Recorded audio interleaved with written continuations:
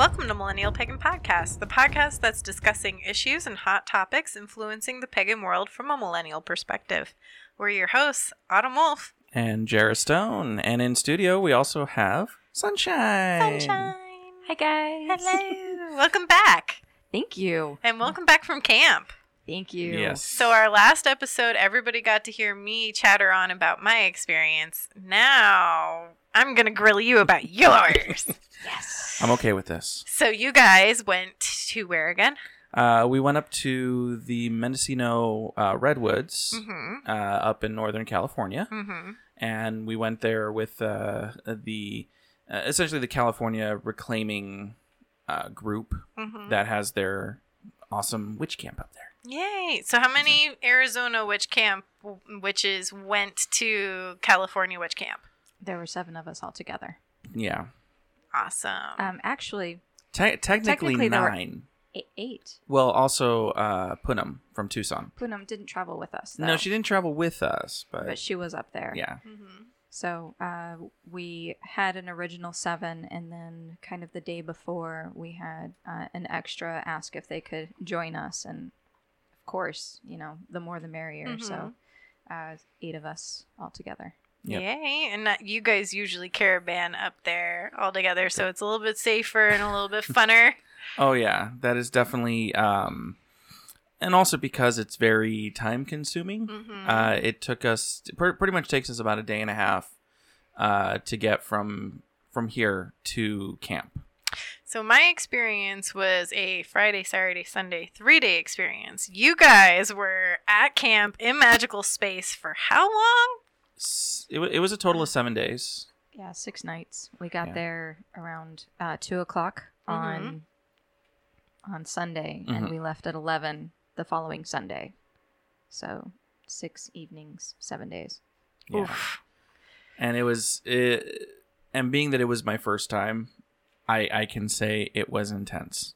I believe it. Yeah. Ours was intense Yes. because we were in a tent. Corn. Yes. The corn. But The corn. but yeah, for anybody who has not gone up to the Redwoods, let me just say this. And Sunshine kind of explained this to me, and I kind of want to reiterate it. There's a point where the trees just start getting bigger and bigger and bigger and bigger, and then all of a sudden the trees just stop getting bigger.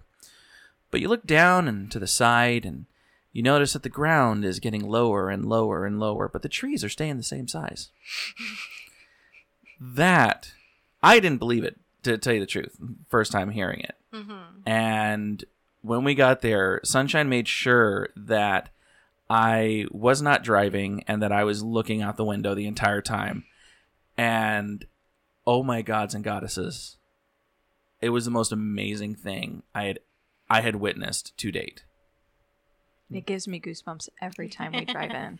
Every single time. Whether I'm Awesome. driving or Not. passenger, it's absolutely magical driving into the Redwoods. Awesome. Especially with how close a lot of these trees are to the road itself. And just how massive it is. Like you can crane your neck and try to look up in the car, and you're still not going to see the top of these trees. Yeah. And because the trees are close enough to the road, I don't recommend sticking your head out to do it. Ooh. Yeah, no. Thunk. Oof. But yeah, I mean, and just getting into the camp, getting from a paved road to a road that was paved in the 80s to a road that was paved in the 70s to complete dirt.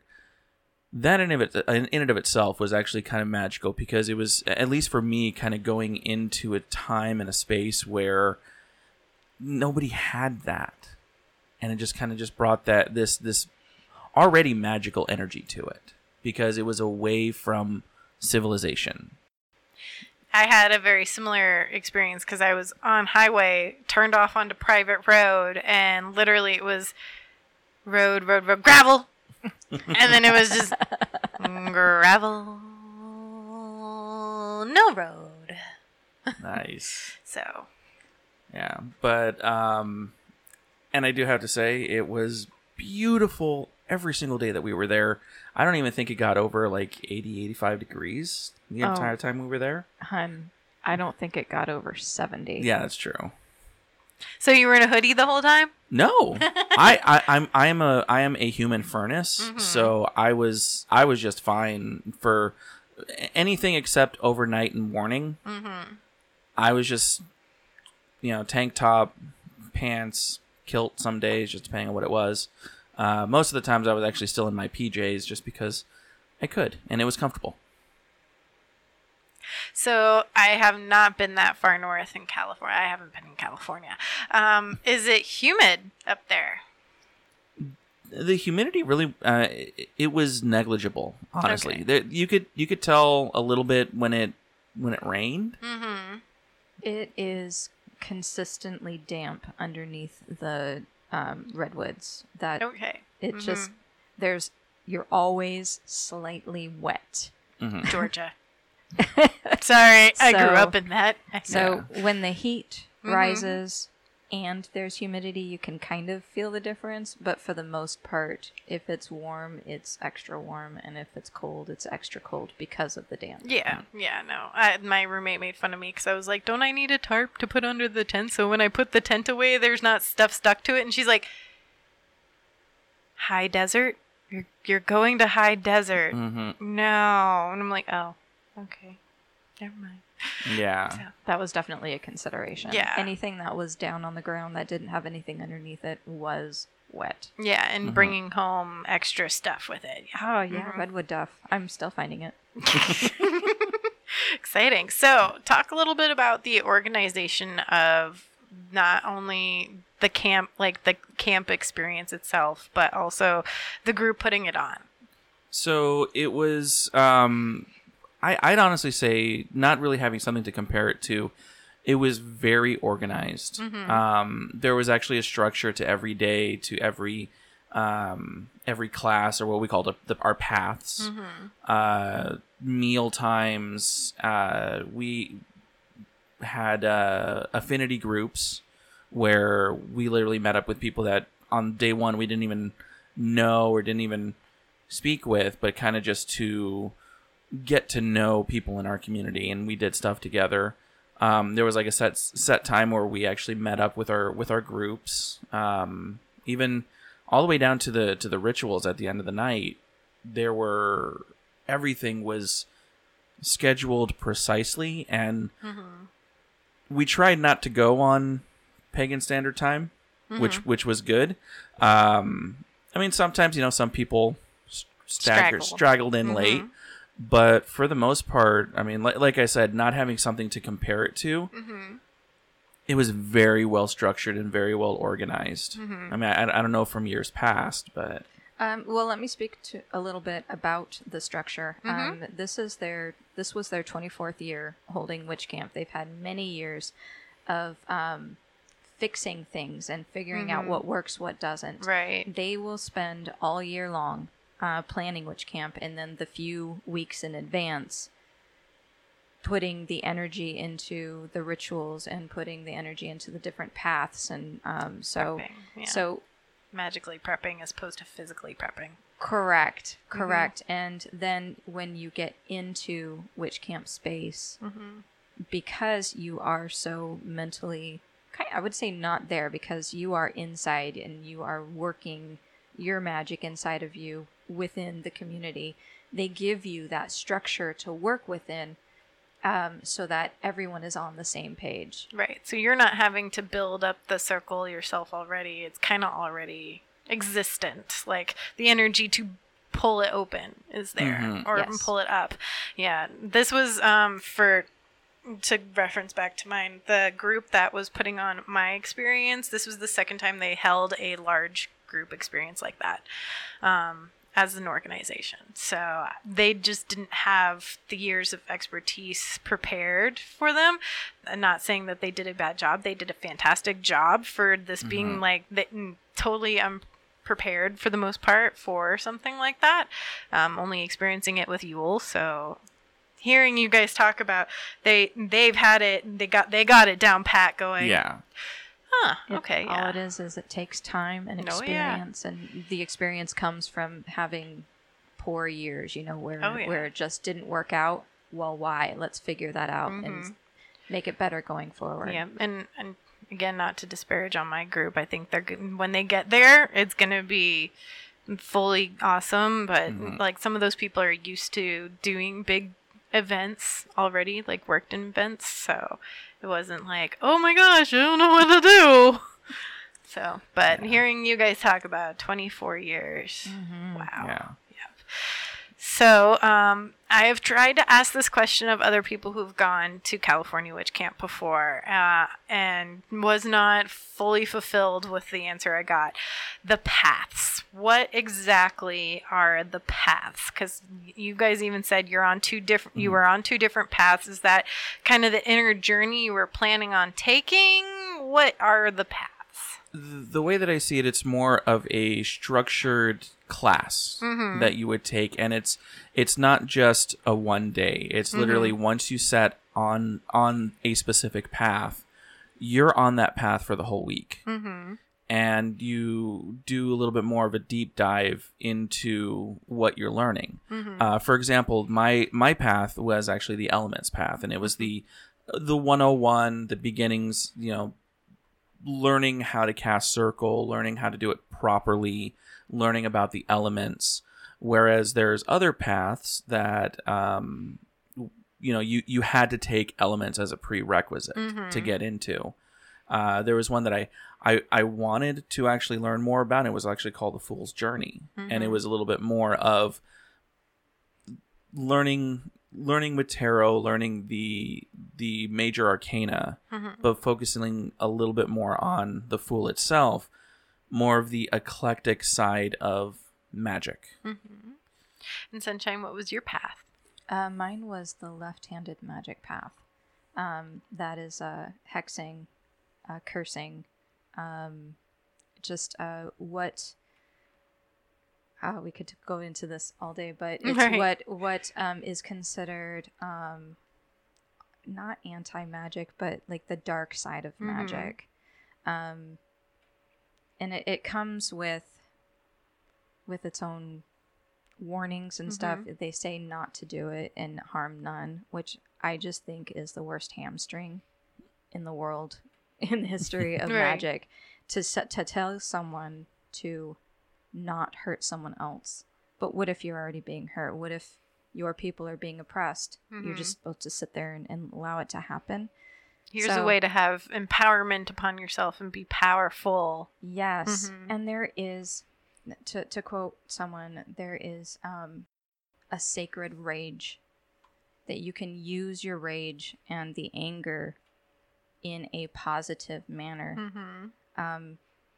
But I just don't think that magic is necessarily just good or should be just good. Because if you look at a cat and a mouse, to a mouse, a cat is evil because all it is destruction and death. And to a cat, the mouse is dinner.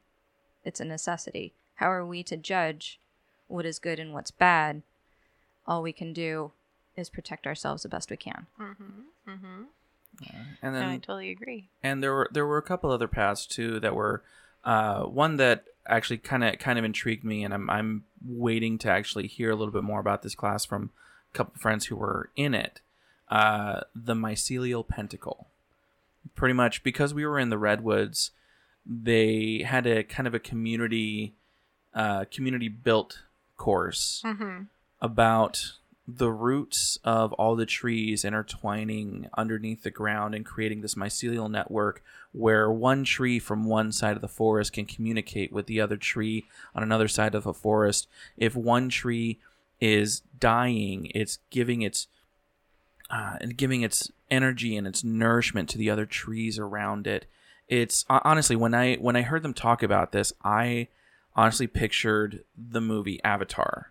And when they're talking about Eywa, and when they're in the forest and they're actually like networking the electrical signal going throughout the roots, it's kind of the same thing, and it's a beautiful picture where even though they can be miles and miles apart, just this connection between two living beings exists. And one of my friends is kind of still decompressing from it, but I can't wait to hear what they have to say about it. Awesome. So my question then, Jara, you said that the elements is a prerequisite to a lot of them. As the first time that you're at camp, do you have to take elements? No. If you have taken this class before, because there's a lot of different reclaiming courses that happen throughout Arizona, California, wherever you are, if you just look it up. If you have taken this specific class before going to camp, it still counts. Now, being that I've never taken it officially, I kind of decided that was a little bit more because I wanted to have the experience of starting year 1, grade 1. Right. And I just have to say, the teachers that we had, amazing, beautiful work, beautifully done. So Jen and Suzanne Sterling, wonderful teachers. I envy anybody who has had them as teachers before, and I'm so glad that I had this opportunity to share the experience with such powerful women of the craft, and that they were able to share their knowledge with us. Now, is there a way for a solitary or somebody else to, say, test out of it? That would have to be something like if you'd have to do the research online, to tell you the truth, because there are some of these courses online that you can take, and I mean, there's no real way to prove that you've taken it other than your own morality. Okay.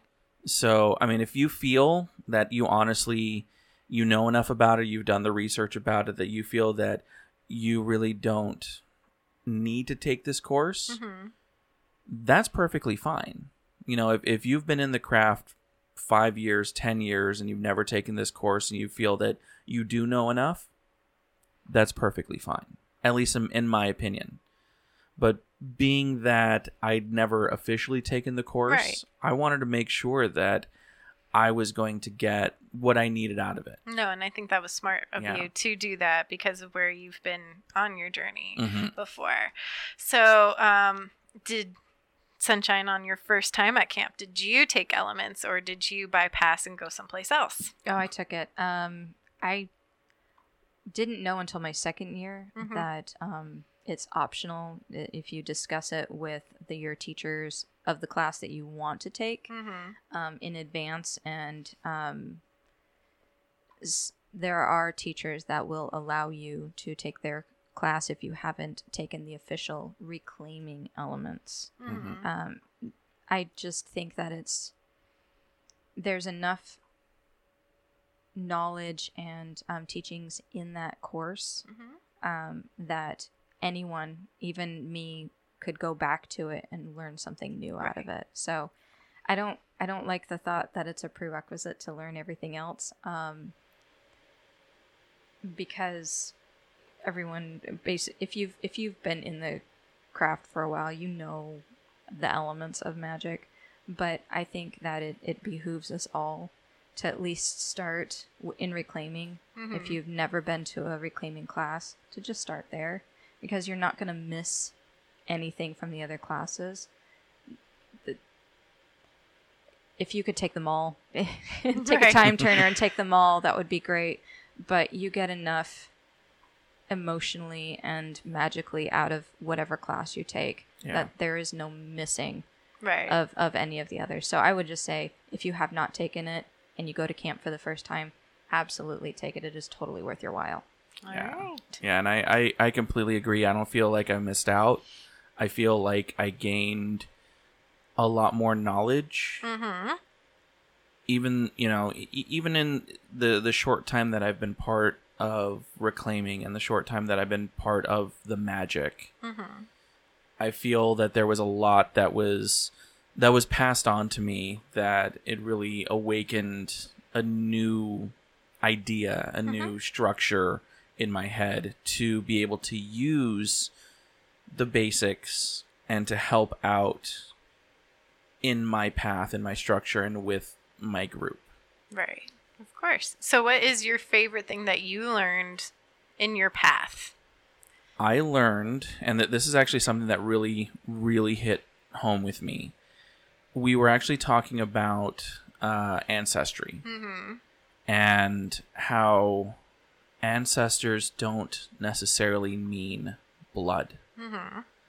And this honestly opened up an entire new world for me, because anytime I thought ancestors, anytime I thought going back and speaking with my ancestors or using an ancestral power, it was always for me bloodline, bloodline, bloodline.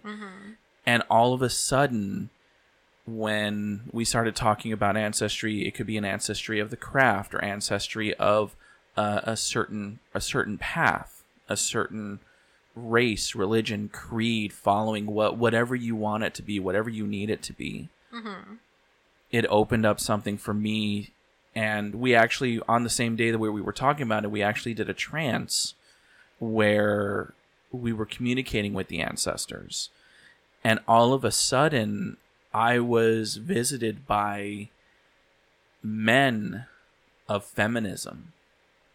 These were my ancestors.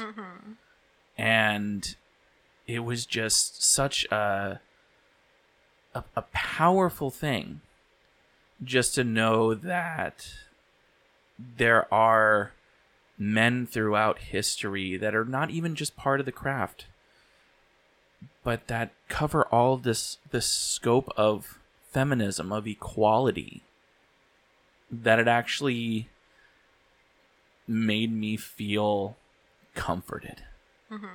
And they gave me, and I wish I had my notebook. Do you know where our notebooks are? Well, Yes. Okay. Because I wrote down kind of what was said to me and kind of what I was feeling. But one of the most important parts of it is being a man in a feminist society is going to be difficult. Not from the society, but from those who don't understand. And just to continue working in the name of the goddess, because we're going to be the added strength. We're going to be the community that binds, and when needed, we can also be the warriors, standing right there with our allies. So it's just kind of one of those, for me at that point, and that was just day 2. That brought me deeper into my belief than I have been ever. So that and for me, just that experience alone, just honestly, I came out of the trance just crying, because it's what I needed. Right. So Sunshine, same Yes. question. What was your favorite thing that you learned on your path? Gosh, it was a really difficult path. I believe it. No, I think most of what I learned was outside of path. It was interactions with other campers that gave me most growth. But one of the interesting things that I learned in path was how negative speak about someone to someone is a form of hexing.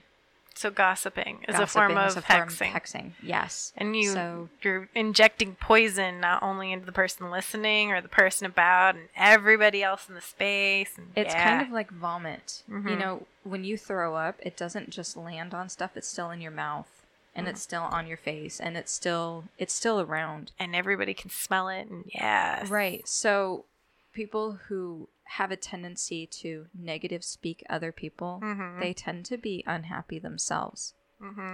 Because I believe of that hexing, you are putting out a negative energy. It does cling to you. So I don't know, that just, to me, it was extremely fascinating. And it's something that I have strived to not negative speak.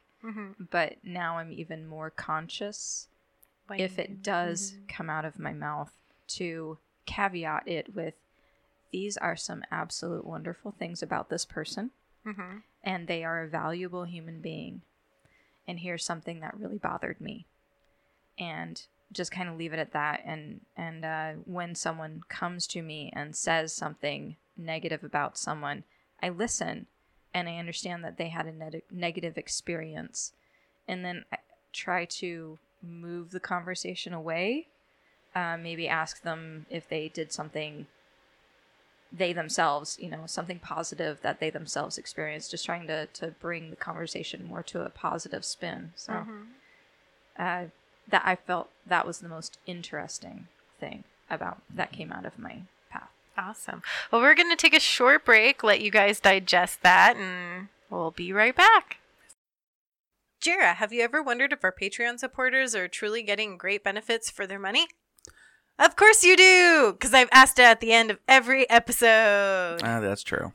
Well, if you, dear listener, are wondering if you should support Millennial Pagan Podcast through Patreon, I think we should tell you why. Well, at the $1 mark, of course, you get a personalized thank you right here on the show. Right at the very end of the show, actually. And at the $5 mark, not only do you get those thank yous at the end of the show, but you also have access to a 30-minute mini-sode every month. And one of our exclusive buttons and stickers. Sent directly to your home or address that you provide to me. Yeah. Yeah. And why are those mini-sodes so awesome? Well, I think because we answer a lot of interesting questions that we may not have time for during one of these shows. Yeah, and it's just us yammering on being silly. And, of course, we have a lot of more bloopers that we get to show you at the end. Also, in the near future, Patreon supporters, we will have more exclusive content, and you'll also be the first to know of any changes that happen to Millennial Pagan Podcast. So if you aren't a Patreon supporter yet, why don't you go ahead and think about it and join up so you can get all these great benefits. See you next time. And welcome back to Millennial Pagan Podcast, talking with Jera and Sunshine about California Witch Camp. Yay! So we just talked about path work, but that's kind of small group stuff. Yeah. What about the big magic? The overall magic? The big stuff? They're maniacally laughing at me, guys. So there was a lot of magic that was revolving around Hecate. And she was definitely the main focus of our work, of our intentions, which I actually have. We had a different intention every night, every ritual. Yeah, so there was an evening ritual basically every single day. So describe. I was under the impression there was multiple rituals throughout the day. It's just one evening ritual every night? Or... Correct. Okay. Large group ritual every night. Okay, awesome. Yeah. There may have been like some smaller rituals in paths. Oh. Because it makes sense yeah. if you're literally learning how to do circle. Yeah. Yeah, which was kind of awesome, which to all my fellow bees out there, buzz. You guys know what that means. So our and you don't have to say they know what that means. Sorry. I know. Buzz, because we are bees. Okay. Yeah. Anyway, you have intentions. But yes, so there were different intentions every night. The first night that we were there, which was literally Sunday, we meet Hecate through the ecstasy of grief, inside and outside of time. And I know we had spoken previously during our mini-sode about what I thought was going to be a big trigger for me. And it was me not being able to grieve my dad. And it was literally like Hecate was like, here, first ritual. Get that out. And I learned that, I mean, literally there was wailing, there was crying. They had people on tables as effigies of past loved ones. And I came to the realization that my mourning wasn't the loud wailing. It wasn't the shaking of fists. It wasn't hitting the floor bawling. Honestly, all I had to say was, Daddy, I miss you. And that was it. It was done. And it was done.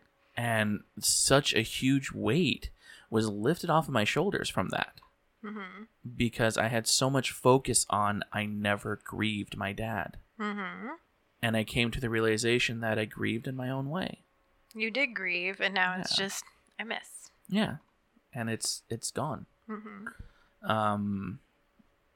And being thrown, I mean, I can speak for myself, you know, being thrown into a ritual that was centered around grief for night one, literally only being there half the day. Yeah, that was quite the foreshadowing. It was intense. But I mean, that was my experience with that one. I don't know if you had something. I don't want to say enjoyed, but I learned a lot from that ritual. It's there's an old custom where women would come to like a wake or something, and they would be hired as wailers, as Professional mourners. And they would begin the keening and the wailing that some people need, and it just escalates into these people Get having it out. ecstasy of grief. Just like it said, there is a moment. It's not pleasurable, but it's where it peaks, and that's it, and that's where you come down the other side and you can start healing. So I thought it was incredibly beautiful, and very moving. Naame talked about them with the Kohanet. Yes. So the second night was a very powerful ritual in a different way. Hecate, one of the things that she's known for is actually being the protector of children. And there is a huge injustice that's going on right now with these children in cages. And that's kind of what the second night was about. We are the flame of protection and the song that calls you home. And something happened during this ritual that as a child I heard this song, and it was Twinkle Twinkle Little Star. And at ritual, for those of you that know me, my mom's Hispanic. My mom's side of the family hails from Mexico. And there was actually these two witches there that actually sang the song in Spanish, just like my mom used to sing to me. And the intention was to get these kids out of these cages, to finally bring them home, to bring them to a family, to bring them to their loved ones. And the magic surrounding this was so powerful and just so beautiful, but also so heartbreaking. Right.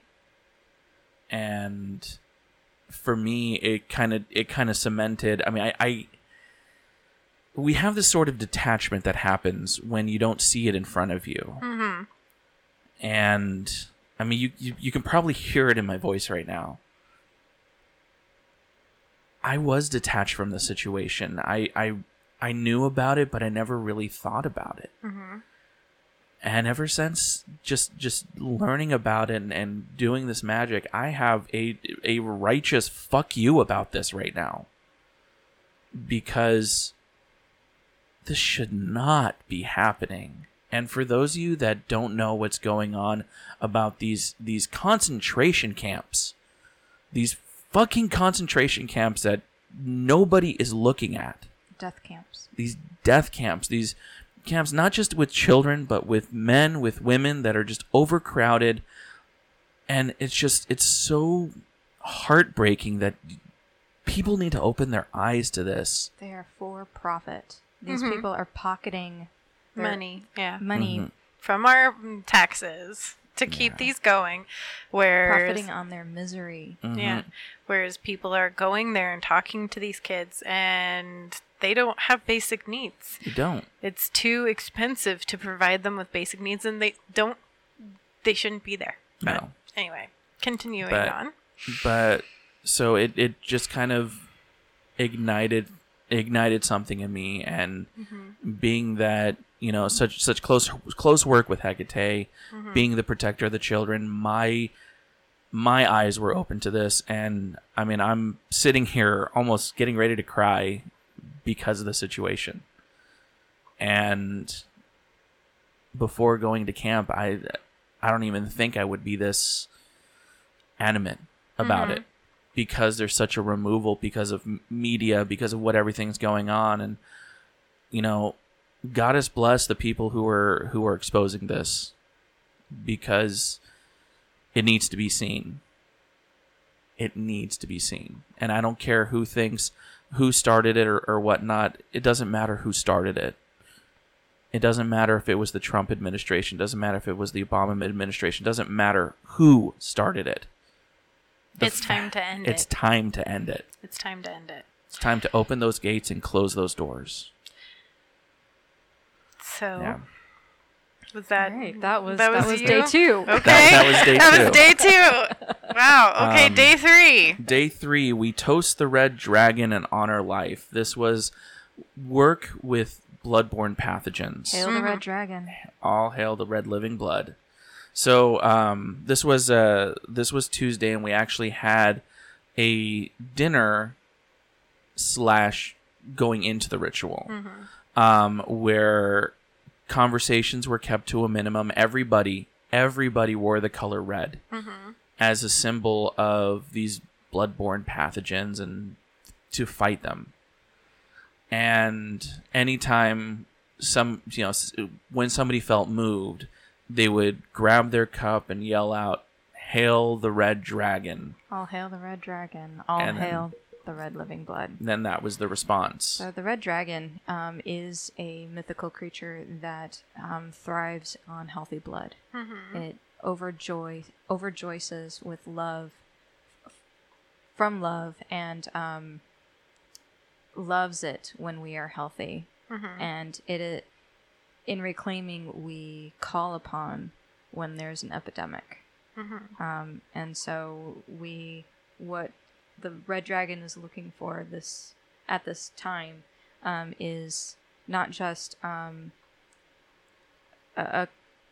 healing AIDS and hepatitis and all that, but it's making it affordable.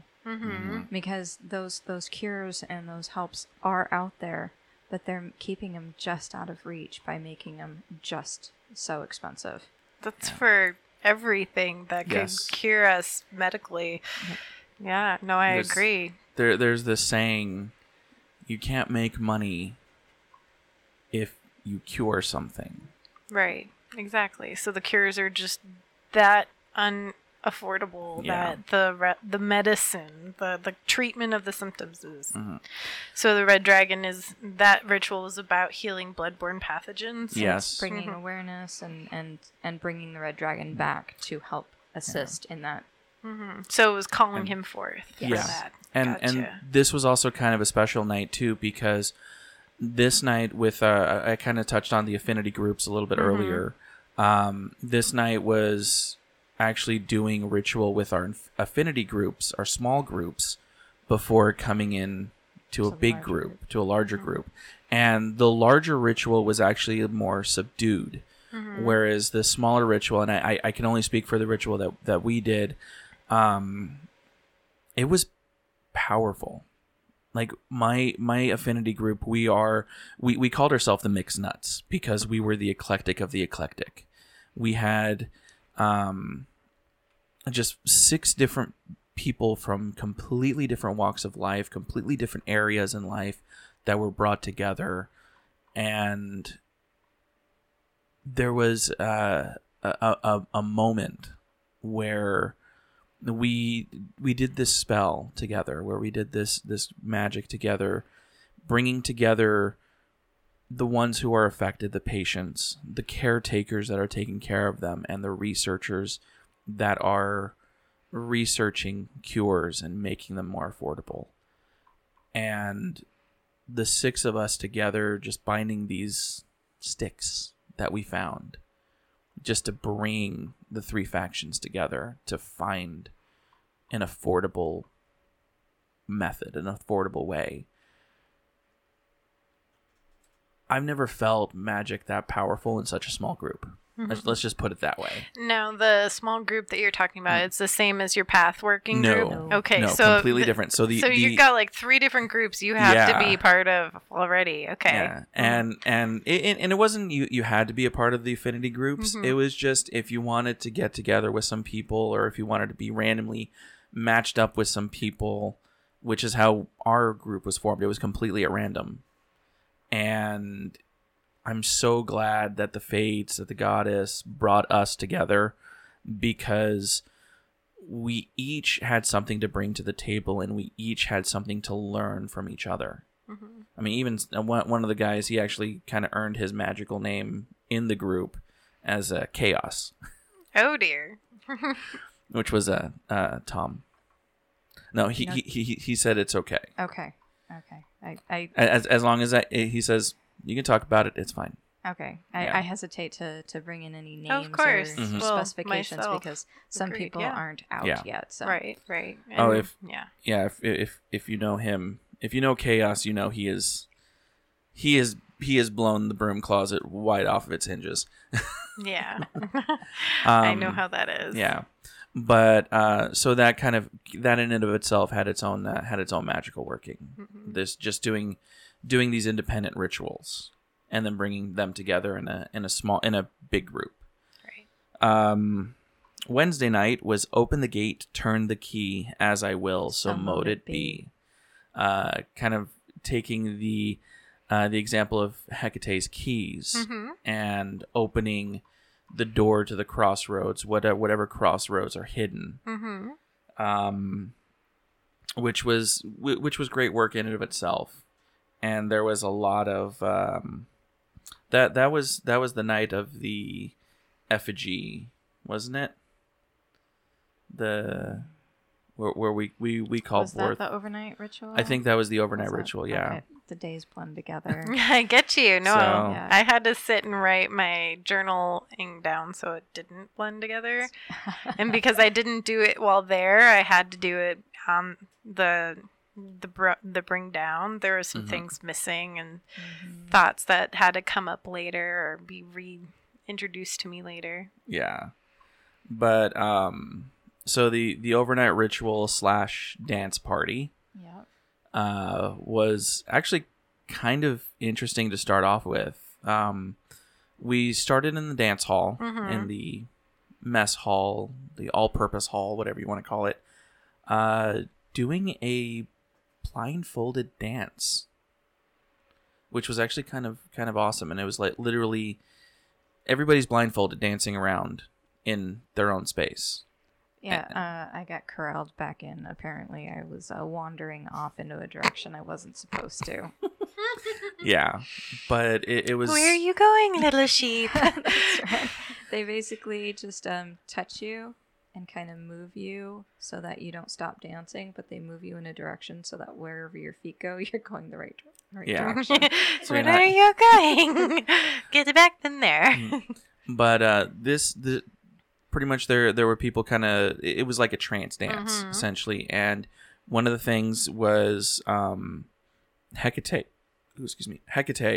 actually gave us an athame, and the athame transformed into a tool to use for our work, and whatever the tool was meant as a representation to you as to how to use her athame. And for me, and I'm completely comfortable saying this, my athame turned into a microphone. Using You got gifted. which I got gifted at the end of the camp. So it's one of those, using my voice, using performance to kind of bring light to whatever's going on, and kind of what I started calling performance with a purpose. So that was actually pretty awesome. The next night was talent show. Hey, wait a minute. What Oh, did yeah. your athame turn into? It didn't. I was so tranced out that I completely stopped listeing to any instructions and was just dancing in my own space. That's didn't what you even needed. know- I didn't even know Oh, that you we- were supposed to be doing that part.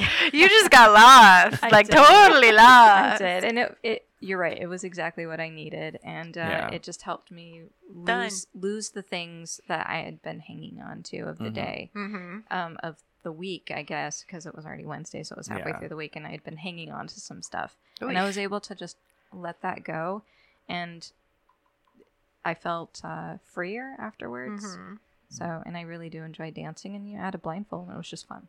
Yeah. Nobody was looking at you, and you weren't looking at anybody else. Exactly. So, Which also, and like I was saying, it was also the all-night ritual, which there was a couple of different rituals that were going on that you could choose to be a part of or not be a part of.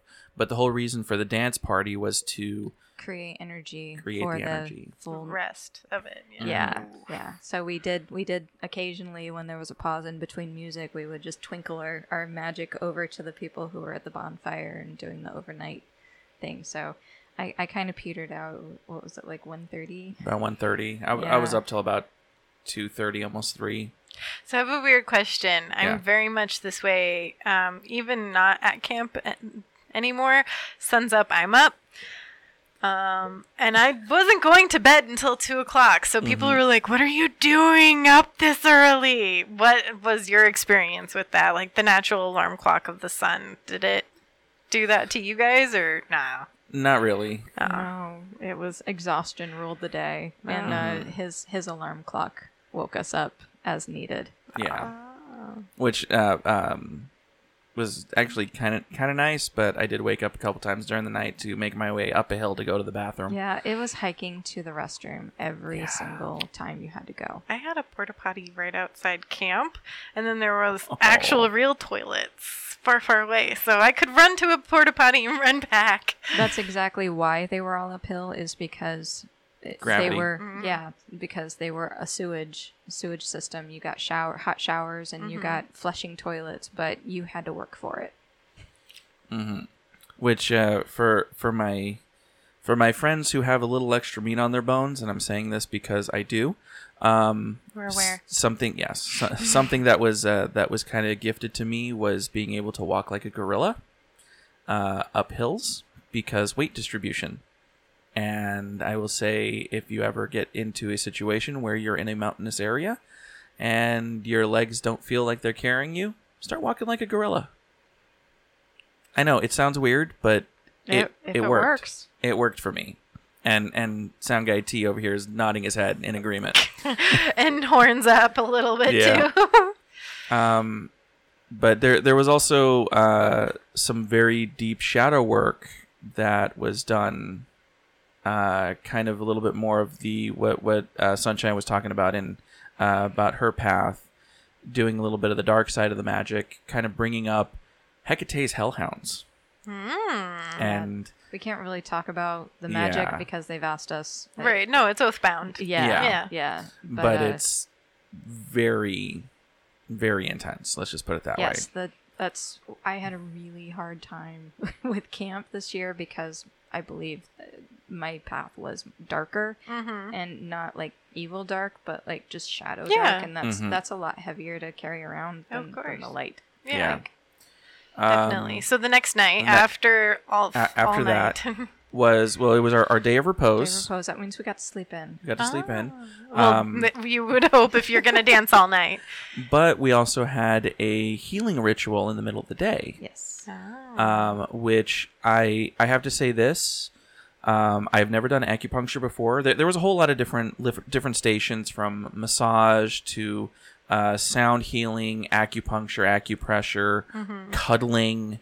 In previous years, they've had a listening, sacred listening, where you just listen to someone and let them work something out in their own time. That I did that for people, and it's amazing some of the things that they're able to work through if they can just have someone just listen. So I can say this, and anybody who knows me knows that I've had knee problems, specifically my right knee, ever since high school.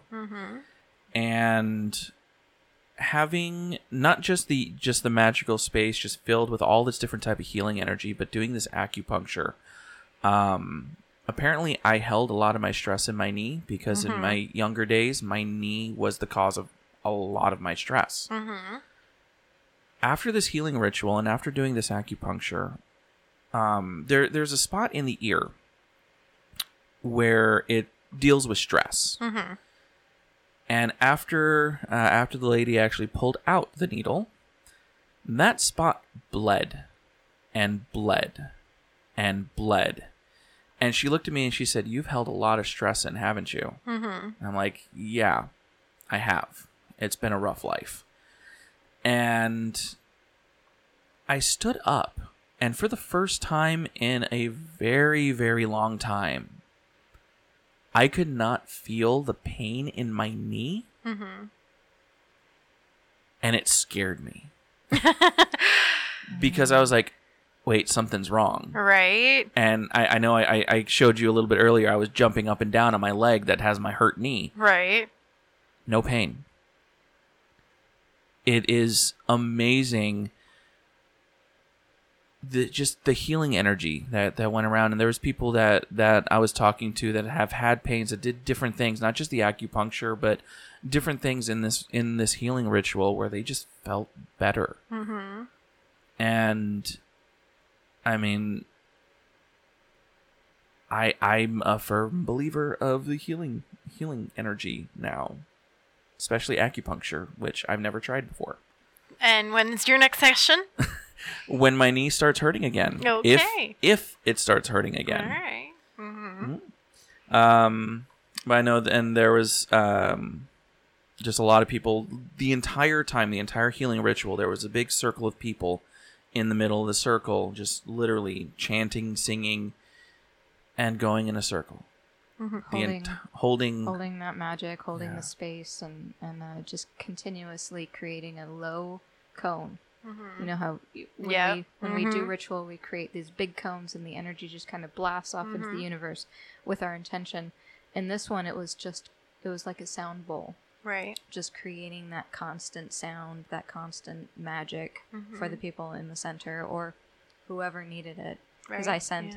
I sent some off to all the loved ones back home. Right. Mm-hmm. So the next night was the intention: we conspire with the Queen of Witches, inciting wild grace. So one of the names that Hecate is known for is the Queen of the Witches. Right. Mm-hmm. And I believe it was on this night was actually the camp-led ritual. So Camper-led, the yeah. camper-led ritual. So usually the teachers create the rituals, but this one was 100% brought up and thought up by the campers. Mm-hmm. So it was what you guys needed afterwards. It wasn't Yeah. constructed before. Correct. And then and it was just kind of a awesome night, awesome energy with that one. And actually, I believe that's the one where there were the three The three Hecates? the three Hecates. Well, one was Hecate. Hecate, and Queen of the Witches. Mm-hmm. And it was Hecate, and Queen of the Queen of the Witches, and they had all three in aspect, and they went around and were giving words to people who needed it. Hey. Exactly. And I feel rather blessed that 2 out of the 3 actually came up to me and gave me the passion that I need to be able to do this work and to bring light to what I want to do now.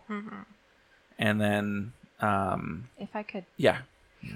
So that night as well, I was actually feeling quite disconnected. I had stepped away from the circle. I didn't have the energy to maintain the chanting and the dancing around. And one of the Hecates came to me and helped bring me back. Just by acknowledging that I was feeling disconnected and giving a little thought and a little hope and to me, and helped me muster up that line to the energy that was being created, and not only brought mine up, but was able to give more. A gentle nudge. Yes, A yes. gentle nudge. Gentle love nudge. Yes. And then the final night, Ooh. um, Spicy. it was Spicy taco. very spicy.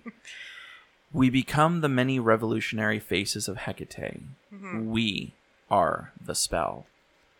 And this one was centered around being Hecate, being the revolutionary faces, being the many names of Hecate, going out into the world and spreading the work that needs to be done. Right. And this was very magical in a lot of senses, because a lot of people that night took magical names. And whether it was one of Hecate's names or whether it was one of their own. And they were able to bring up the courage, bring up the ability to take on Hecate, take on her work, take on what needs to be done to become the revolutionary that we as witches need to be right now. Awesome. So this sounds like a lot of work. It was honestly take like 6 months of magical work that we would do in the reclaiming tradition, and literally putting it all, condensing it down into 6 days. Yeah, so I've said it before and I'll say it again. It's a year's worth of counseling done in a week, and you have the whole year to process it. It is intense. It is deep, and it's actually as deep as you allow it, because you can go and just experience and have a good camp, or you can go and you can drop in and take as much out of it as it's willing to give you. Or as much as you can take home. Right? As much as you can fit in your suitcase. Yeah. So that's a good point, because all work and no play make a very unhappy wolf. So This is true. tell the wolf about the fun parts. Oh, there's so much. Oh my gosh. So the woodlands, the Mendocino Woodlands actually offers hikes. There's a hike to Grandmother Tree. I believe that tree is 2,000 years old. About 2,000 years old. It's so actually they call it the Grandmother Tree. It's actually the mother tree of all the trees that are in that area, the redwood Yeah. forest. And I have a picture of it. I'll probably find it and repost that, because you can see Share a it face. to us and we'll Yeah, post you it can- on Instagram. You can see a face in a knot. It kind of looks like Grandmother Willow. It's pretty cool. Ah. And then they have one to a Waterfall. waterfall. And I took that one last year, and that was actually quite nice. And no, the year before, I don't remember. They blend. And then they have a nature hike where they tell you about all of the flora and fauna that's around, the ones you can eat, the ones that are useful. And that's the park putting that on. Yes, that is Mendocino Park. And you have the opportunity to go do that while at camp. Yes. Correct. Ah. So they have what's called optional offerings. I'm whacking the person who keeps saying he wants to go to the redwoods. Oh, gotcha. I'm like, I want to do these. So they have what's called optional offerings every afternoon from 3:30 until 6 o'clock. People offer different classes. A couple that I've taken was a drumming one, and that was kind of an introduction to drumming. One that I offered this year was cuddling. A cuddle puddle in the sea bower. So, puddling in the water. It was a play on words. But, there's people don't touch enough. And Right. so in sacred space, when you have complete security and safety, people get the touch that they need. So it was just one big cuddle puddle. So in that time, from 3 p.m. to 6 p.m., you can do whatever you want. There's some people who literally went down to the river and played in the water. There's some people who just walked out into the woods just to be by themselves or just talk to other people, draw, create, do whatever they needed and wanted to do, and they had fun doing it. And it's just a time literally where if you want to get to know another camper or two, you can Have a conversation Yeah. or, go hiking off together, whatever it is that you want to do. Yeah, you had plenty of time to do it.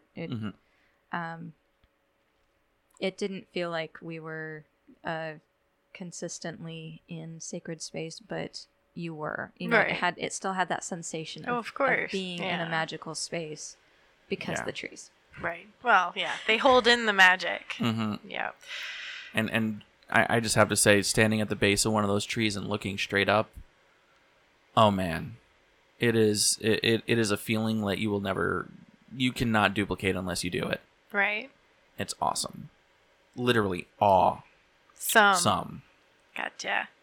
So, now comes down the interesting questions that we didn't get to in mind. Some of the things, the misconstrued notions that people get about going to pagan camp. How would you guys describe the sexualism or the promiscuity of it all? Okay, so ours is nudity allowed. All the because- time. All the time, anytime. Except in the dining hall or sitting on any of the benches. You have Yeah. to put down a towel, or in the dining hall, you are required to wear shoes, something on your rear end, and a top. So you have to be dressed in the dining hall. Otherwise, what you wear is completely your business. There is no sexualizing of another human being. Mm-hmm. If there is any sexuality, it is between two consenting people. Or more. Consent. Or more, yes. It is always about consent. There is no implied consent. There is always discussion. But shaming sexuality is a very modern idea. It's not really modern, maybe, but it's not something we want in our religion. it is very not pagan. Right? Yeah. Exactly. And that's kind of why I bring it up, is that because of that, people have this assumption. I've heard good pagan girls put out. And so that's why I'm like, all right, let's talk about it now. Air the dirty laundry. Not Right. all pagan girls put out. No, or because have to. because some are asexual Right. and they don't want to have sex, and some are demisexual and they only want to have sex when they have a connection with somebody. And then some love sex and they will have sex and it is beautiful. And if they want to have sex with you, they'll have sex with you. If they don't, they won't. It's generalizing and stereotyping, and Of course. And I say to those people, well, you can go have sex with your generalization, but as for the pagan people, they're going to choose who they want, and it's going to be beautiful Right. and not dirty. Right. The sex is not dirty. But one of the biggest things is this camp is also a study in community. And one of the biggest things about community is consent. Right. Exactly. So it's, it's not just going up and bum rushing somebody to give them a hug. It's, hey, I would like to offer you a hug. Is that okay? If they say yes, give a hug. If they say no, it's also honoring that sacred no. Right. And that's one of the big things that community nowadays does lack. Some pagans are just, I'm going to automatically hug you because, and I usually wait and see, is somebody else going to hug this person who knows this person? I'm going to offer Yeah. with arms wide and take whatever is offered. But I know in our group in Reclaiming, you smudge, you get hug, then you move on. And Never a requirement. right? Yeah. I love those Exactly. hugs and I look forward to them, but if you don't want a hug, you just say, blessed be. Not a hugger. You don't even have to say it. You can just Yeah. put your hands up like this and say, blessed Offer be. a handshake or Yeah. just Or And- you can Nod. just cross your hands across your chest and just say, blessed be. Yeah. Touching is never a requirement. exactly. And the other side of that, too, is if you receive that no, don't take it personally. Never. It's It's not- never it's about not you. you. It's never about It's you. never not about you. about you. Even if it's about you, it's not about you. Yeah. No, it's all about them. Yeah. Yes. 100%. For agreements, totes. Yes, and so and that's one of the big things that they do try to bring out at California Witch Camp. It's about community. It's about consent, Exactly. and that's coming from the background that I've come from. So much different than what I'm used to, but I fell into it like it was second nature. Right. And reclaiming as a tradition in whole is dry, but that's not the same with all pagan communities. Right. And my rule is, did you take a substance? Are you still on that substance? Then no. Period. No. I will do anything but that.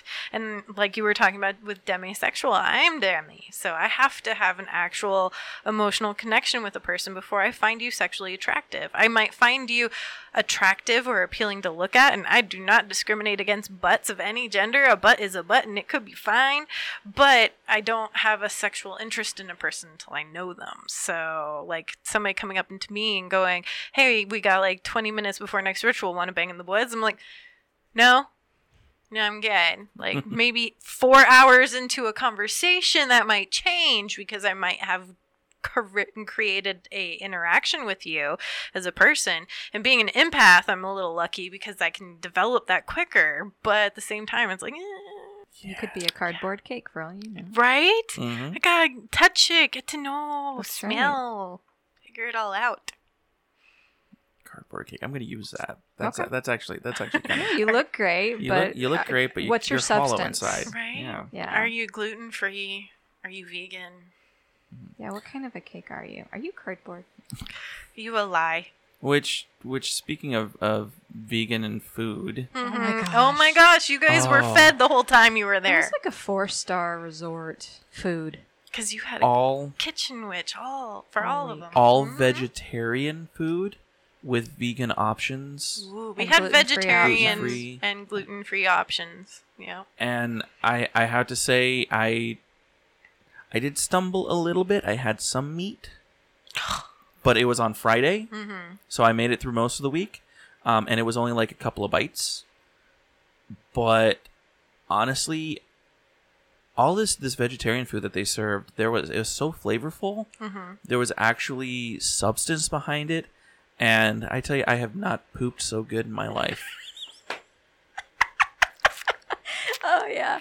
So if you go into camp with gastro issues, You leave without. oh, it really does cure you, and you feel amazing. You feel energetic and just lighter, and yeah, things move as they should, as your body intended for them to move. As long as Yeah. you stay hydrated.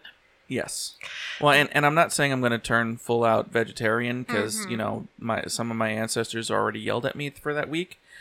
But there are really good vegetarian options. Oh my gosh, so good. And I know Sunshine actually, she has a cookbook that was made by Yeah, the head cook there, Karin, has a cookbook out, and I purchased it my second year because I knew that it existed my second year.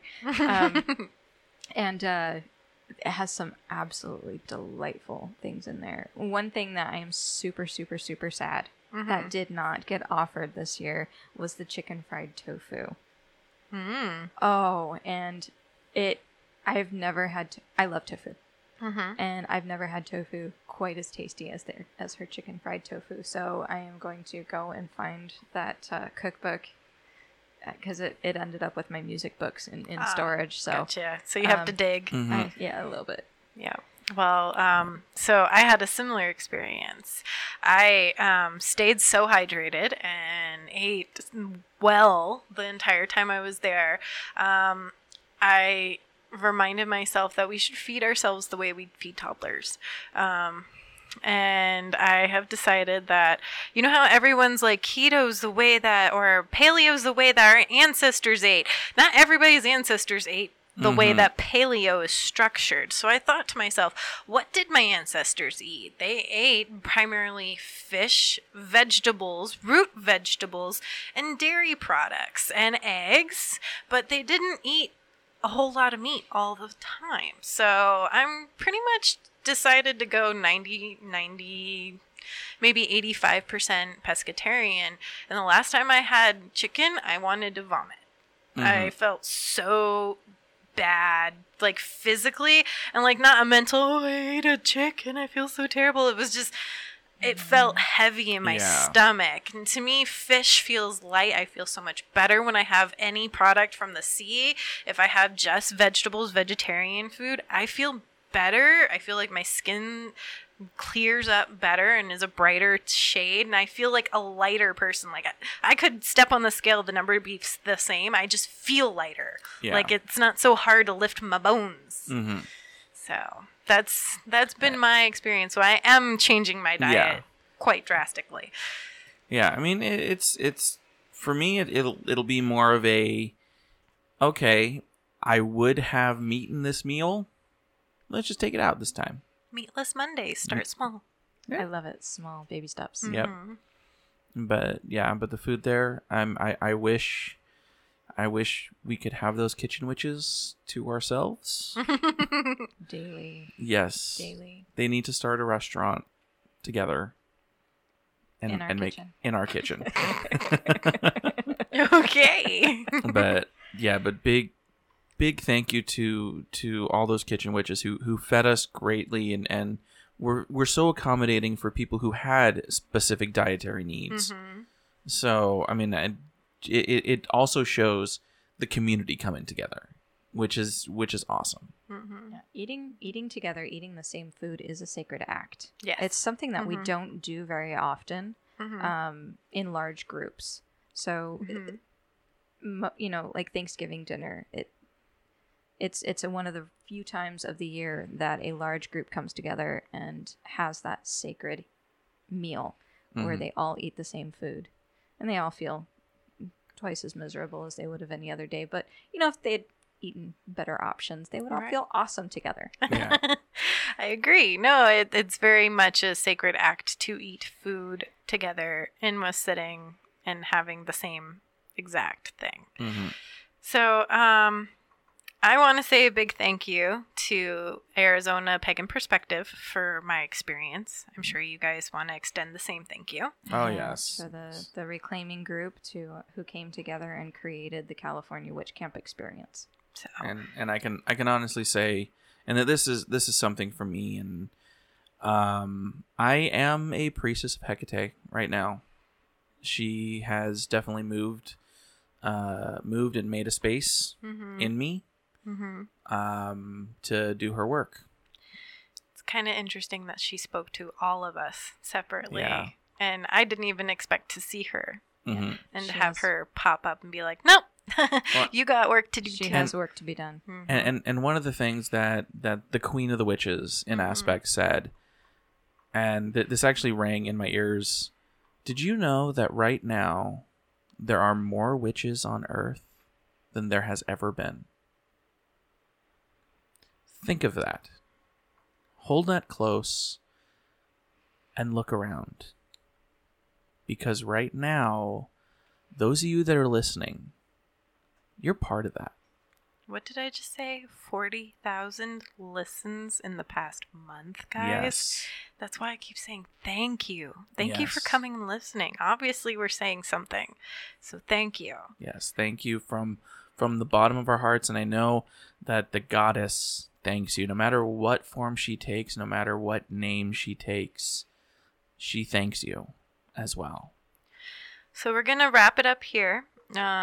We recorded 2 episodes in one night, if you can't tell from the fact that we're drained now. Getting a little hoarse. So everything I said about Mercury retrograde and all that stuff still holds. What I want to tell you instead, we are, of course, going to be at Pagan Pride. Phoenix Pagan Pride. Phoenix Pagan Pride, November 2nd. We will have our own booth once again. Mm-hmm. I will be teaching a class on expanding the triple goddess at Yes. Pagan Pride, because Pagan Pride is the triple goddess. Which I find awesomely amazing Thank you. because Hecate is also the Mhm. triple goddess. She has future, past, and present sight Mhm. and looks in all directions. So, yes, we will be talking about expanding the triple goddess, because when Lara decided to do the triple goddess, people were like, that's not my goddess. It doesn't show me in those faces of Maiden Mother Crone. And I was like, well, there's one way to solve that. Continue doing it, because that is tradition and that is paganism as the triple goddess. And then talk about the modern way of dealing with it. Have a class offered. So I was like, you know what? Once again, if somebody else doesn't do it, I got to do it myself because I want it. If I want it, I got to do it. So I'm doing it. So that will be happening. Of course, we'll be recording an awesome episode at Pagan Pride for you guys to listen. We are in the works to getting who's going to be on there. Keep your fingers crossed if you are a Wendy Rule fan. Yeah. Because she's going to be at Phoenix Pagan Pride. Oh my gosh. Yes. And if I'm allowed, then I might actually be at you guys' booth too. Well, of course, you're going to be at our booth. You recorded with us this year, therefore you were not excused from duties. Yes. All right, see y'all at Pagan Pride. Right? So keep your fingers crossed if you're a Wendy Rule fan. I hope to get her sitting down with us to chitter chat just a few. And like I said again, if you are anywhere near Arizona and physically capable of showing up to Phoenix Pagan Pride, it's getting better and better, y'all. Yes. How many listeners did you have? A lot. All right, I expect to see at least half of them there. Right? No, we got people all over the world. There's one tiny country off of the coast of Africa that we have 7 people from. That's fantastic. Huh? The Seychelles. Seychelles. Seychelles, So yeah. thank you to Nice. you 7 awesome peoples. Mm-hmm. But yeah, I think if I just may just say this because I'm feeling moved to, there's a lot of work that needs to be done with all the listeners that are listening. We are one. And one voice with 1,000 backers can be mighty. So thank you again to each and every single one of you for listening to us and making our humble little show just that much better just by listening. Yep. Well, from all of us here, once again, thank you and merry meet. Merry part And merry meet again.